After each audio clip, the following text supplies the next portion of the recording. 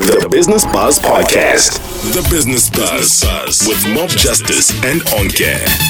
The time has just gone by to 6 p.m. on this Thursday. It is the 30th of November 2017, which means it's the last day of November. It's our last show of the year. It's our last brand new heavy for the year. It's a lot of lasts, but basically, you know, the Business Buzz is in the building. We are broadcasting live from our studios right here in Braamfontein, and I'm joined in studio by my co-host and co-partner, my partner in crime, the studio person, everything. You know, Onke Seremo, and I am Mudiwa Mob Justice Covers. This is the Business Buzz. We're going to be taking you until 7 p.m. This is the one show, one-stop shop, and our goal for the year has always been to make sure that we alert you to how the world of business and economics affects you, your pocket, and your wallet. Yes. How are you, Onke? I'm great, thanks, Mudiwa. How are you? I'm all right. How do you feel about the year coming to an end? It was so quick. I feel like even though we have over 35 shows, I feel like we did only 5. You know? Yeah, I can't believe tomorrow is the 1st of December. So it's actually quite funny because it means, because I think we officially started in the first week of March, if I remember correctly, and now we're literally about to start the first week of December. You know, so basically, I think, how long would we say? 9 months, 8 months, because it's March, April, May, June, July, August, September, October. 9 months that we've been at this. It's been a good year. It's been a great year. Yeah. Highlights, the show. Brand new heavies, of course, because you always have people coming in studio. And there was one time we had a 60-second corporate sell in studio.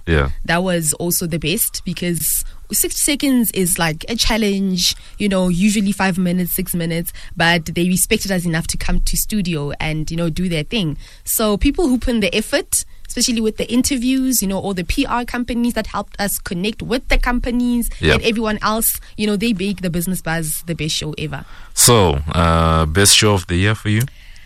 I have a couple of best shows.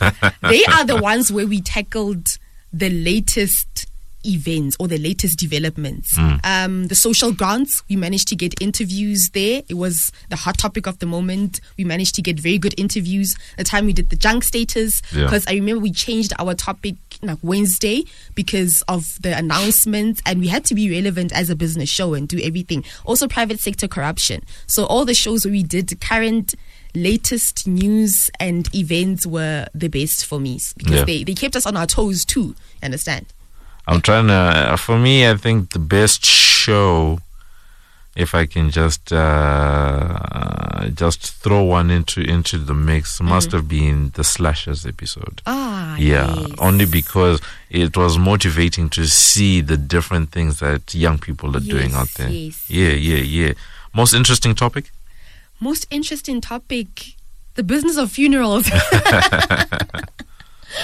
Oh my goodness. I wasn't there for that one. Exactly. And you weren't there. I did a show alone about funerals. And I had to go home in the evening alone. It was the spookiest show ever. So Now for me, I'd say the most interesting topic was definitely Casinomics. Oh yes. Because of the content and all of that stuff. I thoroughly enjoyed talking to Gigi Alcock, hearing about the township economy and how people are making money from such simple things. So for me, that was that. Most interesting guest or / interview? Most interesting guest or interview? For me, it was Octavius Pukubye, who was a mentor, the Lazy Makoti's mentor, during her brand new heavy show. Like, he was very energetic and motivating in a way, so we could understand that when people say that behind every successful man or woman is a team of people who are pushing them. So Octavius is one of those people, and judging by his tweets at the moment, you know, and what he does and everything else, he's a really, really inspiring person. I'd say for me, it wasn't even an interview that I did. It was an interview that was done by our executive producer Alma Schutz, and it's when they did the business. It's when we did Business Disruption, and we got to hear from the guys at Showmax, and that was a very interesting interview for me. Just hearing how Showmax is trying to take on Netflix, and at the same time they are owned by the same company as DSTV. I don't know, just as a media practitioner, just hear how people are disrupting the media industry. And that stuff is very, for me, I found that quite entertaining. Brand new heavies? Oh no, the other most yeah. interesting guest or interview was when we interviewed Miss South Africa, former Miss South Africa, Tatum Keshwa. So nice. I was finding out. Yeah. Did you die? Almost, but I managed to compose myself and finish the rest of the interview because he didn't want to help me. I had to do all the questions, so I had to hold my breath and talk to my idol.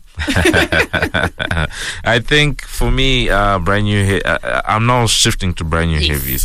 Brand new heavies, all of them. All of them for me were a highlight. Skinny Subu, The Lazy Makoti, Gugu, Candace Thurston, Busi, and then now we have Nadav for today. All of them very inspiring. I can definitely say that Skinny Subu, I loved his attitude. He's very confident. You know, I loved the Lazy Makoti story, the fact that she was able to quit her job. Gugu's energy.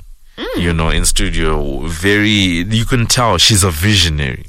You know, and then if I can also then go back to Miss Gumede from Busi, right? I liked her. She also had that energy, and the fact that she started media very young. You know, that really did inspire me. And then Candace Thurston, once again, her energy is on another level, and the fact that she went and was able to grow her business to the extent that she did in such a short space of time. And then you'll hear, I'm very interested to hear what Nadav has to say for today, but I'm definitely looking forward to it. Great stuff. So my brand new heavy, I have to be biased and say it was Busi. I almost went for Candice, but I have to say it was Busi because she was one of the people that was there for me when I started out in this whole radio thing. You understand? I had to sit in studio, watch her read the news when she was still doing the breakfast news at YFM, watch her write a story, teach me how to write a story and things like that. So I'm very subjective there, but it's a good one. So yes, that's it. It's our last show, but otherwise, apart from that, we're going to be having our business rep just on the other side of this with Ken Swettenham, and then we have our 60-second corporate sell with the people from Rand Mutual Assurance who are going to be telling us about opportunities at their business. Definitely make sure you keep it locked. This is the Business Buzz. We're here until 7 p.m. Business Rep with Ken Swettenham. This is the Business Buzz right here on VOW FM 88.01. And it's time for us to give you the business wrap. That's a part of the show where we highlight the trending business and economics news. And on the line, we're joined by our financial expert, Ken Swettenham, to give us a roundup of the week's business news. How are you, Ken? I'm very well today, and yourself? I'm fine, thank you. It's been a very interesting week in terms of the business news. I think the junk status mania took us by storm earlier in the year, but it seems that we are back in terms of the ratings. What's going on with that? Well, you're quite right. Without a doubt, the biggest economic news in the past few days has been the downgrading of South Africa as a country, again by Standard & Poor's, S&P. Which takes us now below into junk status effectively by two of the three rating agencies. Both Fitch and Standard & Poor's now have us in junk status, with Moody's holding off. So the only thing that's keeping us alive, in inverted commas, is that Moody's still has us 1 point above junk status. And they've said that they have adopted a wait-and-see attitude to see what comes out of the ANC elective conference, which is coming up in a couple of weeks' time, of course, and also what will come out of our budget at the end of February. And if they don't see positive signs out of both of those issues, the conference and the budget, then I'm afraid probably in about March next year they will downgrade us again. And that, in my opinion, has quite serious implications for the country once we're downgraded by all three ratings agencies. Ken, it seems that a lot of these downgrades are because of political reasons. to what extent is this really an important factor? Because our listeners might be thinking that it's a rating on the country's economy, but yet a lot of the ratings seem to be centered around political uncertainty. So could you please just give us what the relationship is between the two? Oh, absolutely. You've got to keep in mind that the economy of the country and the political situation of the country go very much hand in hand. We only have to look slightly north of our borders to see what has happened to the economy of Zimbabwe over the last decade and a half under the rule of Robert Mugabe. And he's made, in inverted commas, political decisions which have absolutely wrecked that country's economy. So what happens in the politics in the country, in other words, the management of the country, certainly reflects on what is happening economically in the country. And it's up to the government, our government, to have a financial policy which benefits everybody. We have extremely high unemployment in South Africa. That's no secret. Government is not collecting tax. They're going to undercollect to the tune of about 50 billion rand in tax. That money has to be borrowed. It puts the country as itself into debt. It looks like we may get more raises in taxes in February. And this is, in my opinion, just very poor management by our ruling party in government at the moment, which is slowly but surely affecting our economy. And what will happen in the event of a third downgrade is that we will be removed from the World Bond Index, which will result in, it's difficult to say the exact amount, nobody knows for sure, but probably somewhere between 100 billion and 120 billion worth of currency leaving our country out of local bonds. And that will cause things like the rand to weaken against the major currencies. That will push up inflation because fuel prices and various imported goods will go up. And over the longer term, just make it very much more expensive for the average consumer out there. So and of course, to borrow money as a country, just like an individual, you have to prove your creditworthiness at the bank to borrow some money. We have to prove our creditworthiness as a country to borrow money. And being in junk status means we're not very good. We're not very good from a creditworthy point of view, and we'll pay a lot more for our debt. So overall, it's very poor for the country, and it will take South Africa many, many years to probably get out of junk status. But once that is thrown around our necks.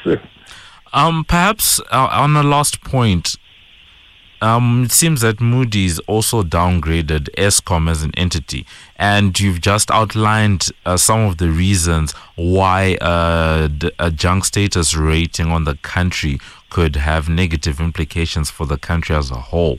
But for an entity like Eskom, as a corporate, as a state-owned enterprise and all of that, who's actually taking that rating into account? Does that affect investor sentiment in any way, because it is a private company? So who's actually listening to Moody's when they downgrade a corporate entity?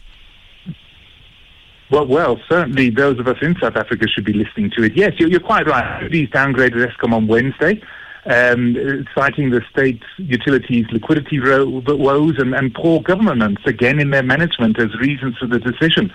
And again, from an Eskom point of view, it's been no secret that Eskom has borrowed money to upgrade its power stations, to keep its coal supplies going.